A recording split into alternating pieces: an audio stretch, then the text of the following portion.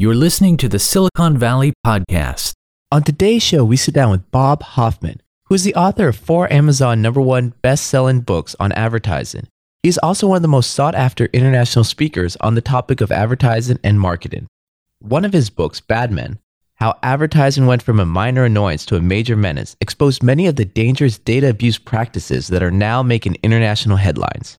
Bob's commentary has appeared in the BBC World Service, The Wall Street Journal, MSNBC, Fox News, Sky News, Forbes, and much more. On today's show, you'll learn about how is social media marketing changing our lives? Are there any ethical issues that companies might be infringing on in their current ways of marketing? And what should people know about social media in 2020 and the coming elections? And much more on today's episode of Silicon Valley. Welcome to the Silicon Valley Podcast with your host, Sean Flynn, who interviews famous entrepreneurs, venture capitalists, and leaders in tech. Learn their secrets and see tomorrow's world today. Bob, thank you for taking the time today to be on Silicon Valley. My pleasure. Thanks for having me. Now, Bob, can you please tell us a little bit about your career and your background up to this point? Sure. I spent about a little over 40 years in the advertising business, in the agency business, and I retired 6 years ago. Since then, I have been writing and speaking about advertising. In my advertising career, I was CEO of 2 independent agencies and the U.S. operation of an international agency. But my basic skill is as a copywriter. I was a copywriter for several years, and through a series of comic mishaps, I became CEO of a couple of agencies. My background is mainly with large advertisers, McDonald's and Toyota, AT&T, and Bank of America. Now, most of our audience has a tech or finance background. Can you give a little bit more information on what copywriting is to give us a base for moving forward? Copywriting is the words that you see in ads. Copywriter is someone who writes for commercial purposes. And there's lots of them in the world, and most of them aren't very good, and that's why most of advertising isn't very good. But there are some good ones, and there's some good advertising, and good copywriters are generally creative, interesting people. And then copywriting, that would work with anyone that does words. So all the little ads for Google ads or signs for billboards, everything, that's the copywriter's work. It's all copy, yes. And how has this industry changed over the last 10 years? The advertising industry has had a rough go the last 10 years. We were expecting that this 10-year period would be one of the most fruitful and productive in the history of advertising. We had amazing new tools and amazing new media, and we'd never had them before. And the whole thing was certain to lead to all kinds of new opportunities for advertising. Our ability to reach consumers one-to-one with web-based platforms and media couldn't help but make us more connected with consumers. And brands' ability to listen to consumers through social media and react quickly also couldn't help but connect us more with our consumers. And consumers themselves would be some of our biggest assets by participating in conversations about our brands and helping us understand and define what the brands should represent. And yet, the past decade has been one of the most disappointing and disheartening periods that I've experienced in my advertising career. It's widely believed, both inside and outside the ad industry, that advertising has gotten worse, not better. Consumer research that shows that regard for advertising and for the advertising industry is at a new low.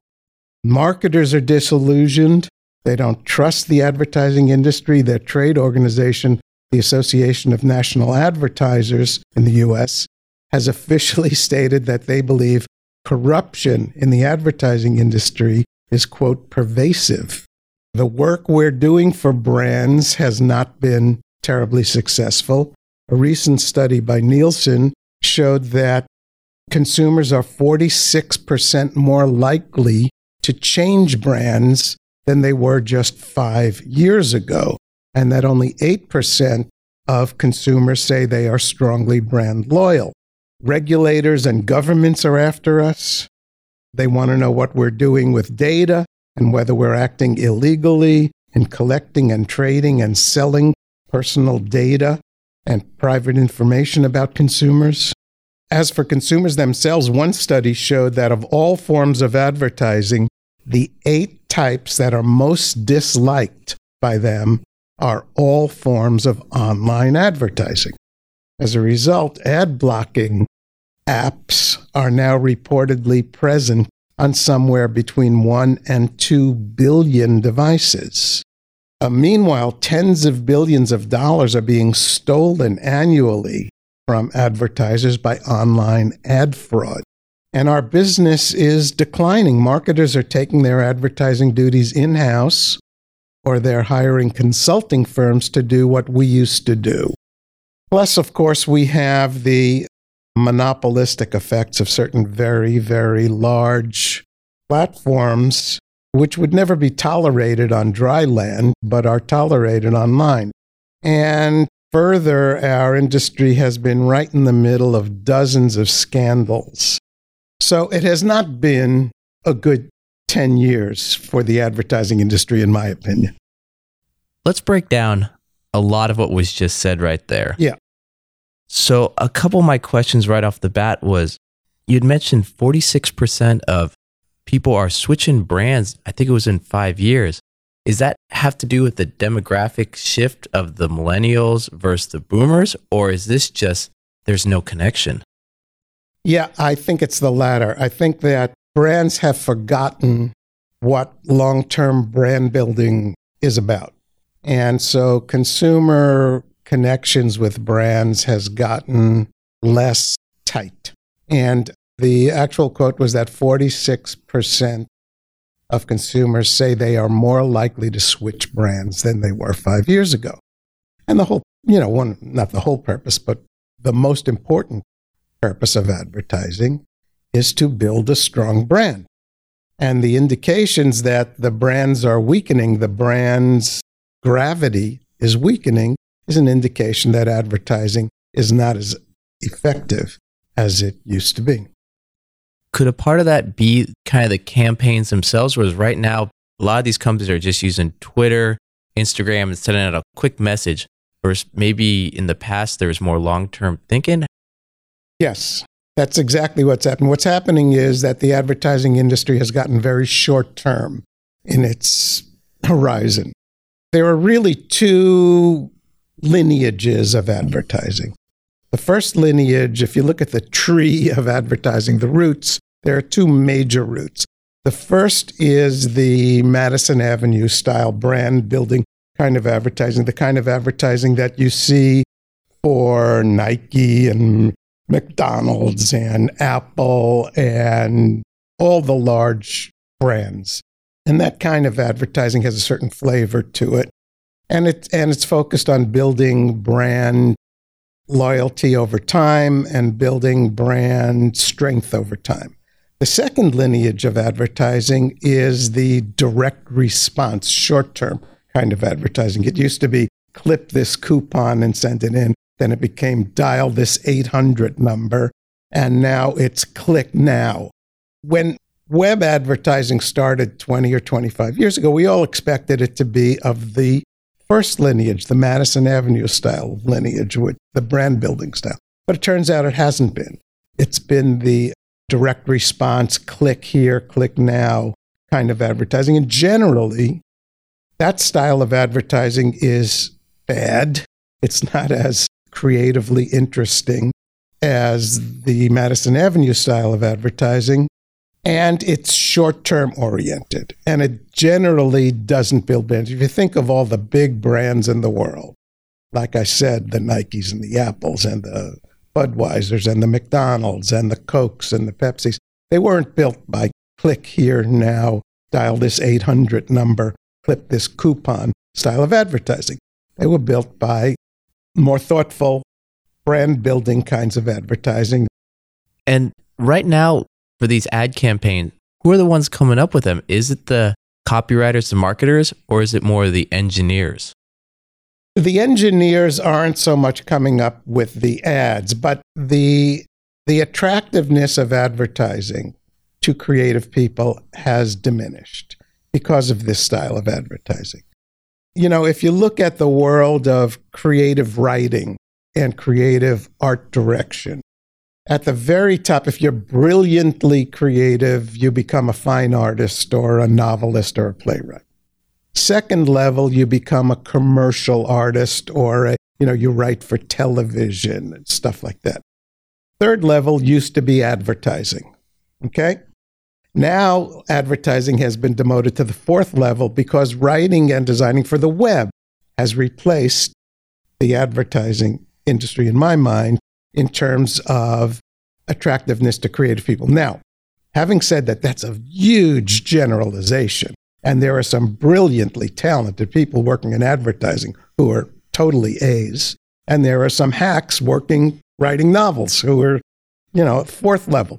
But as a generalization, I think that's true. And consequently, we aren't getting the kind of talent in the advertising industry that we used to get on average. We still have some brilliantly creative people who do wonderful stuff, but there are less of them. I guess let's talk a little bit about these people.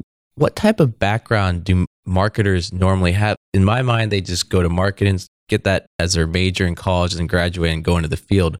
What was the training prior versus the training now? Okay, we have to first bifurcate. There's a difference between marketing and advertising. Advertising is just one aspect of marketing. Marketing entails a whole lot more than advertising. Marketing is pricing and distribution and new product development and all kinds of stuff, financial stuff and business stuff that the advertising industry really isn't that key in. The advertising industry is about the communications function within the whole marketing umbrella. So, marketing people generally, they have MBAs. They go to school and get a degree in marketing. Advertising people come from all over. Advertising, writers and art directors in advertising agencies, I'm talking about the creative people now, come from all over. They may have been English majors in college or art majors in college. They may have gone to a design school.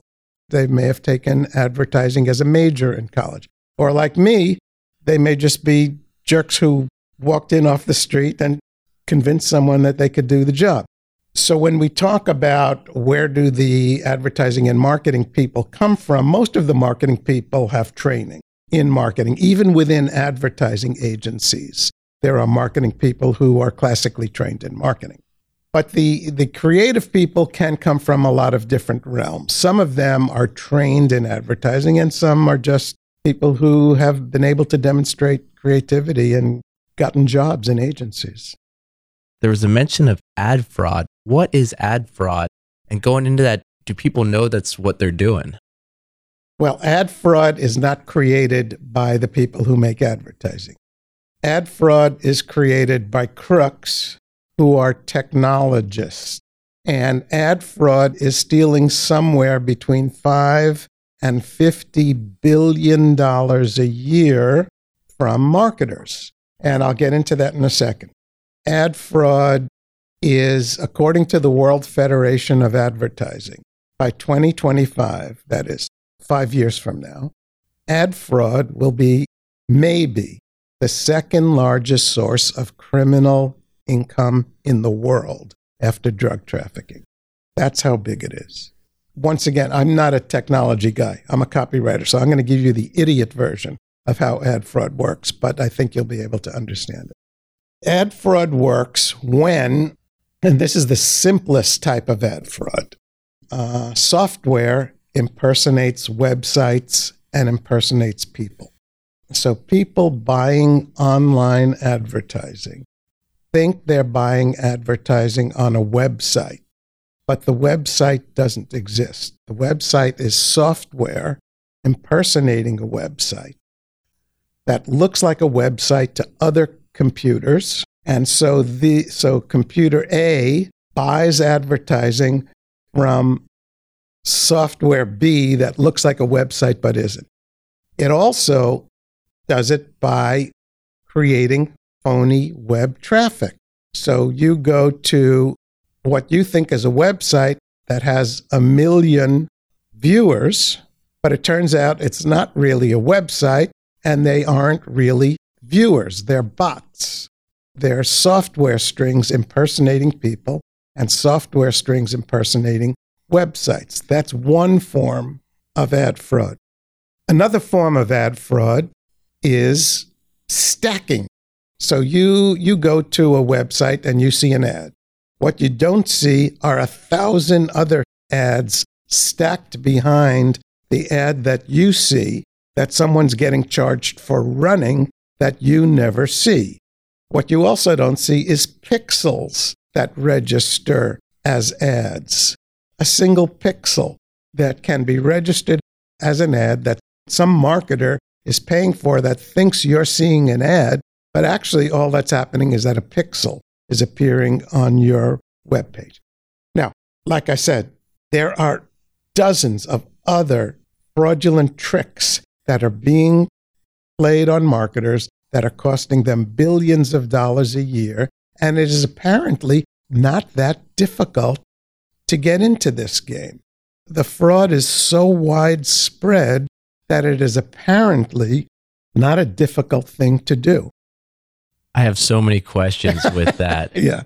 Because I would think that the marketers, the advertisers would know that these sites don't exist, but I could also see them just kind of spraying an ad to thousands and thousands of websites and not being able to actually track any of them. Are the people being taken advantage of? Is it mostly big corporations or is it everyone? It's everyone. So what we have in the advertising world these days is what's called programmatic advertising. And programmatic is just a fancy word for computerized advertising, buying and selling. What happened is, when you bought television media time was fairly easy to buy.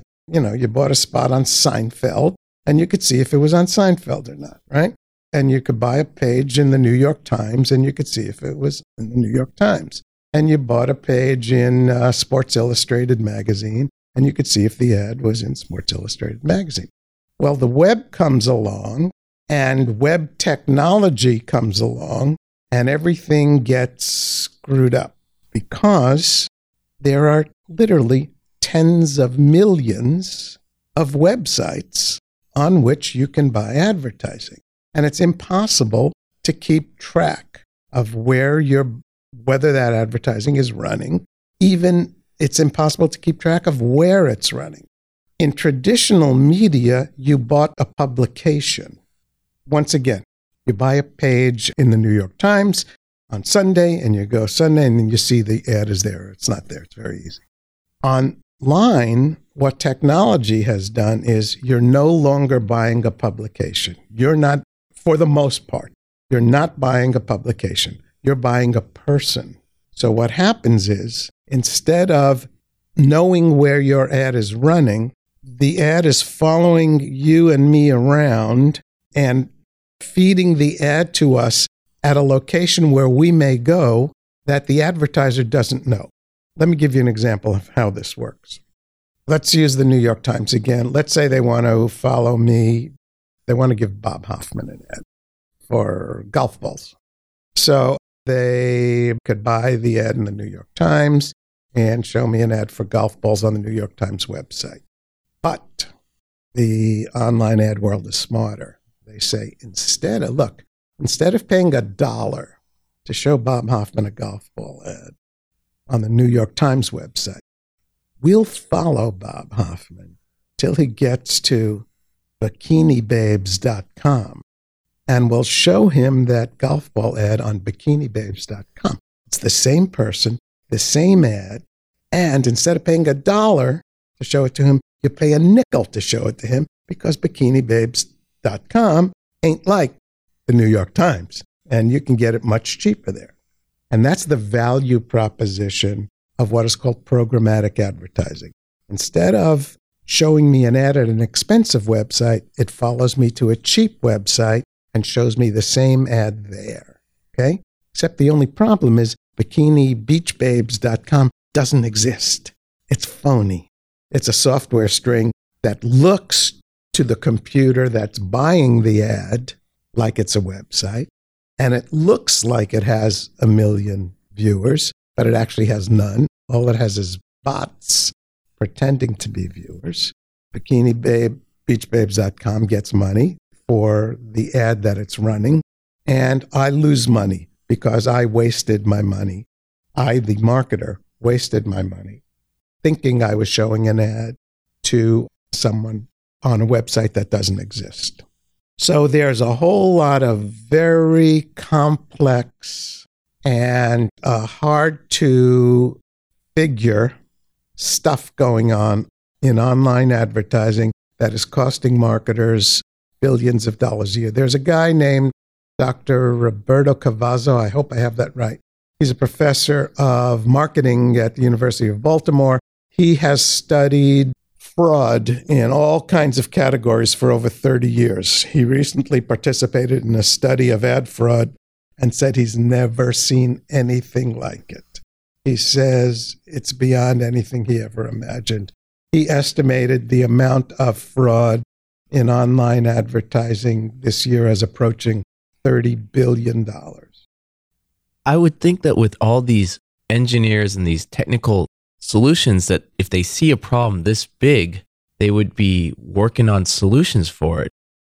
Fraudsters are always 3 steps ahead of the good guys. The good guys are always chasing the fraudsters around, trying to figure out how they're doing this and putting in blocking technology to stop them from doing it.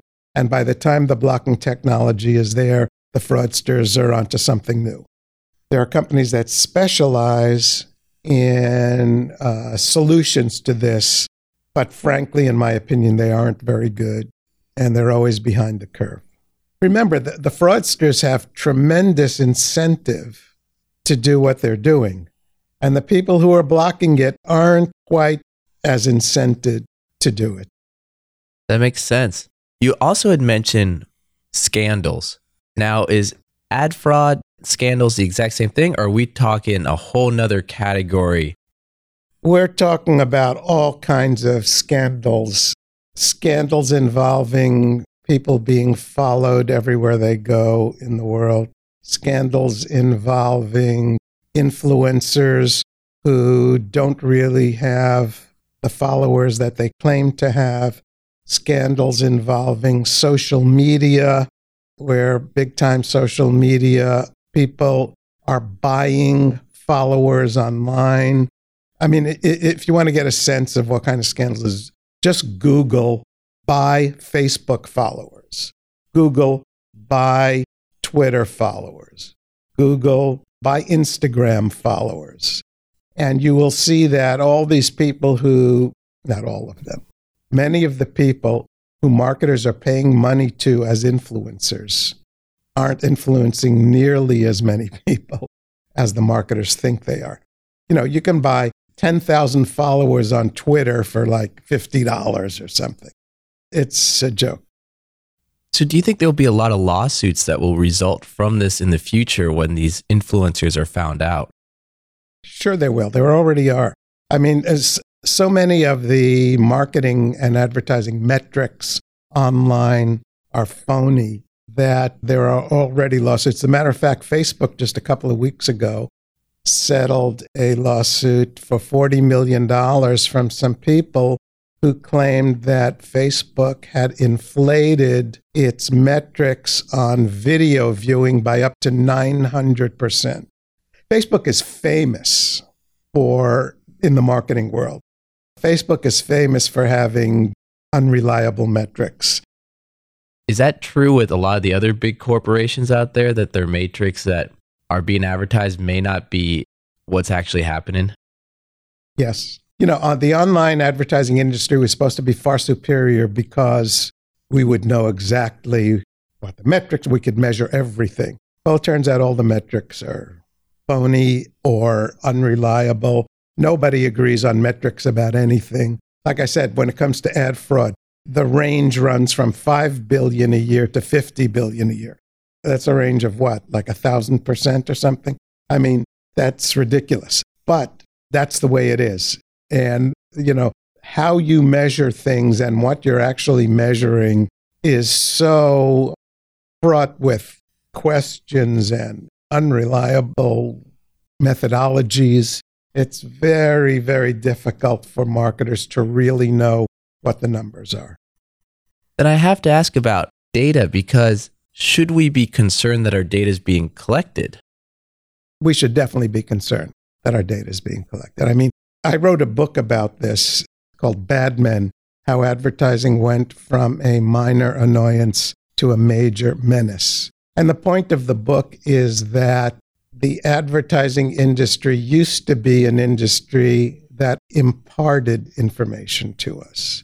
It is now equally an industry that collects information about us. And they collect it without our knowledge, and they collect it without our consent. In my opinion, it's scandalous and dangerous, and it needs to be reined in. Now, in Europe, they have something called the GDPR, the General Data Protection Regulation, which the EU put into effect last year.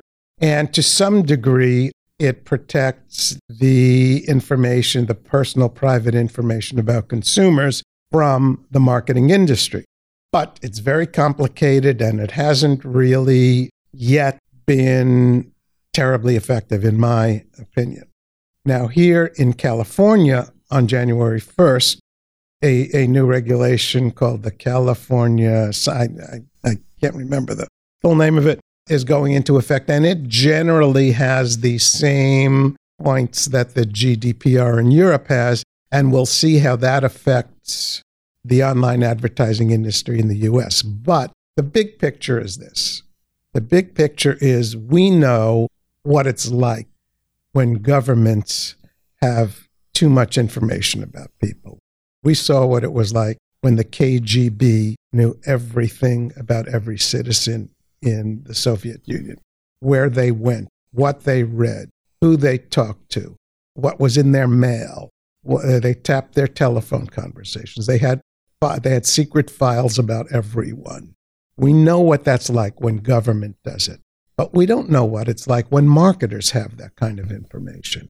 When marketers know everyone we're talking to, everywhere we're going, the content of our emails, the content of our text messages, where our location is every minute of the day, and what secret files they may have on us. We don't know where that leads. It's unprecedented.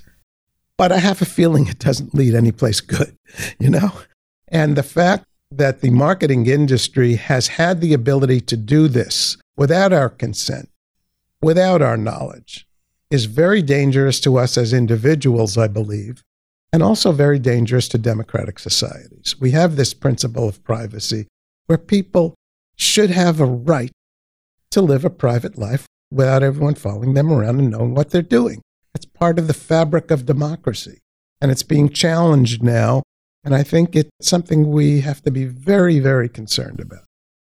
Do you think that maybe with people being more and more cautious about going online or their data, will that bring about a reinvigoration, I guess, of television, radio, or print ads? I don't know. You know, television is starting to track people also. The streaming television also has similar kinds of tracking abilities that online advertising has. I don't think we're going to go backward. No, I think, in my opinion, mass market advertising is much more effective than individual one-to-one so-called personalized advertising is. But I don't think there are very many people in the marketing industry who believe that anymore. I think I'm out on a limb on that. But I do believe that mass market advertising, television, radio, outdoor print, are much more effective brand building media than thus far online media have been. If you think about it, go to the largest supermarket in your neighborhood, go to Walmart, go to Target, walk through, and make a list of all the brands that were built with online advertising. And you have a list of 0, pretty much. There's no soft drinks, there's no beer, there's no potato chips, there's no paper towels, there's no toothpaste, there's no soap. in your local supermarket that were built by online advertising. They were all built by TV and radio and outdoor and the mass media. And there's a reason for that. I think, like I say, I'm out on a limb on this, but I think traditional TV, radio, mass market is public advertising. Online advertising is generally private advertising. It's highly personalized. It's one-to-one kind of advertising. I don't know what advertising you're seeing. You don't know what advertising I'm seeing online. We all live in our own little digi world online. We don't know if anyone else is seeing it. And we may all deny it, but we all want to be part of the social fabric. Nobody wants to wear their father's suit to the high school dance, right? We all want to be socially acceptable. And brand messages are part of the social context, are part of the culture. If I watch a football game, I know that it's acceptable to drink Budweiser beer and have an iPhone and drive a Ford truck because everyone else knows it. I know that everyone else knows it. Online, if I see, an ad for these headphones on something.com, I don't know if anyone else is seeing it. I don't know if my friends are going to think I'm an idiot. Why'd you buy those headphones? Those are stupid. And, we all deny it. Nonetheless, we all feel it, the social pressure to be culturally acceptable. And advertising, and particularly mass market advertising, does that. You're driving down a road, a country road, and you're in the middle of nowhere, and you're hungry, and you're in Nowheresville, USA, and you come to an intersection. On the left, there's a McDonald's, and on the right, there's a Bubba's Burger. And you're hungry and you feel like a burger. Well, the odds are that Bubba's Burger is going to be 10 times better than the McDonald's burger. But the odds are 10 times higher that you're going to go to McDonald's. Why? That's what advertising does. It makes things more acceptable, more trustworthy, even when they are not necessarily logical. And that's what mass market advertising does. That's what TV and radio and outdoor and print do, that I think online advertising has not yet been able to do. Now, maybe it will. I don't know. I hope it will. There's no reason why online advertising shouldn't be as effective as any other medium in terms of building brands. But thus far, I don't think it has been. That does remind me of a little story. Not too long ago, there was a buddy of mine asking me about an ad on YouTube saying, God, this one ad runs all day long. I only see this one ad. And I told him, I don't know what you're talking about. And this guy, artificial intelligence, programmer, and he's like, no, that ad, I've seen it every day. With me going, I've never seen it. And we actually got a little argument over it because he couldn't fathom not everyone seeing this ad, even though he's a programmer. He showed this. That's what I was talking about before. Online, you're not buying YouTube necessarily. You're buying that programmer guy. You're buying a person. You're not buying a medium or a publication. So we're all in our own little digi world, seeing our own little advertising content. And it's different from mass media. And that's why you didn't know. This is something that's been following him around forever that you've never even seen. It doesn't work that way. Billboard, everyone sees a billboard. Not everyone sees a TV commercial, but a lot of people see a TV commercial. And that makes a big difference, I think, in its cultural impact. Do you have an opinion on the rise of social media influencers and if they'll be around or as impactful in the future? Social media influencers is just another term for something that advertising has had forever, and that is testimonials by big shots and celebrities. We've all, John Wayne in the 1950s smoked Camel cigarettes or something, he was on billboard. A social media influencer is just a new name for something old. And they'll always be around. They are sometimes effective, but not always. And the problem with it is there's so much corruption in it now. There's so many phony followers. There was a study done by a group a long time ago that found that the highest degree of phony followers was Ellen DeGeneres, who had 58% of her followers were phonies, were bots. And I'm not trying to say that Ellen did that, But there's an incredible amount of phony baloney in influencers and in social media followers of all kinds. With all this, where are the big companies spending their money on advertising then? Big companies are spending their money primarily online. Online advertising is now the largest form of advertising, followed by television. The rise of the online advertising has eaten into all other forms of advertising. It's particularly harmful to print advertising, newspapers, which is really a shame because print advertising is part of the structure of democracies that it's very important to protect, I think. And they've taken the biggest hit from the rise of online advertising. And to some degree, it's their own fault. They gave their product away for nothing. They allowed the online, they allowed Google and Facebook to connect with their product for nothing. They didn't protect what they had created. And the result is that they're suffering substantially from it. I've heard you talk about 3 advertising delusions: brand, digital, age delusion.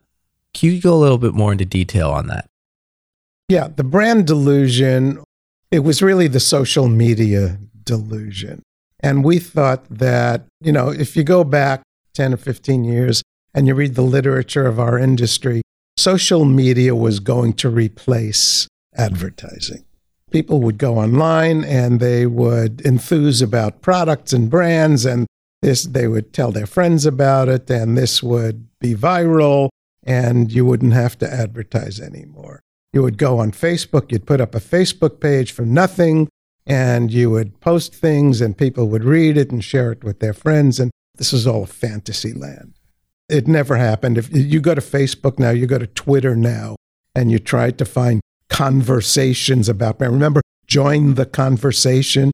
There are no conversations about brands. Go online and look. Go to Facebook, go to Twitter, see if you find conversations about brands. There aren't any. Baloney. Facebook became the biggest bait and switch in history. Instead of putting up a free Facebook page, which people would follow, Facebook is now the largest repository of what it was supposed to replace, which is traditional paid advertising. The only brand messages you're seeing on Facebook is traditional paid advertising, which Facebook was supposed to replace. So that was a delusion. But the whole social media delusion thing, we have to be very careful about our definitions. There's a difference between social media and social media marketing. Social media is, without question, a worldwide phenomenon. There's no question about that. But social media marketing was supposed to be essentially free marketing. That's why it was called social media. It was people talking about brands and spreading information about brands socially. It never happened. And that's why all social media marketing now is not really social media marketing. It's paid traditional advertising on social media platforms. How do you think advertisers are going to separate their campaigns in the future with the baby boomers and then the millennials? I think the whole generational division of consumers is mainly nonsense. I think there's just as much diversity of opinions and behaviors within generations as there is between generations. But, the research industry has to have something to sell. So every 20 years, they come up with a new generation that's completely different from the previous generation. And it turns out they're not completely different. They're just a different age and a different stage of life. And when they get to the stage of life that you or I may be at, their behaviors are going to be quite similar to what our behaviors are now. They're confusing the beliefs of people with their ages. It's actually the age drives the behavior, not some kind of huge cultural difference between baby boomers and Gen Xers. And I promise you, when millennials become the age of baby boomers, their behavior is going to be very similar to what the behavior of baby boomers is now. One of the problems with all this generational nonsense is that marketers became obsessed with millennials. All they wanted to do was reach millennials, and every marketing conference was all about millennials, and every marketing meeting, how are we going to talk to millennials? And meanwhile, the people with all the money are over 50. They're not millennials. People over 50 have 70% of the wealth in the United States. People over 50 do over half the consumer spending in the U.S.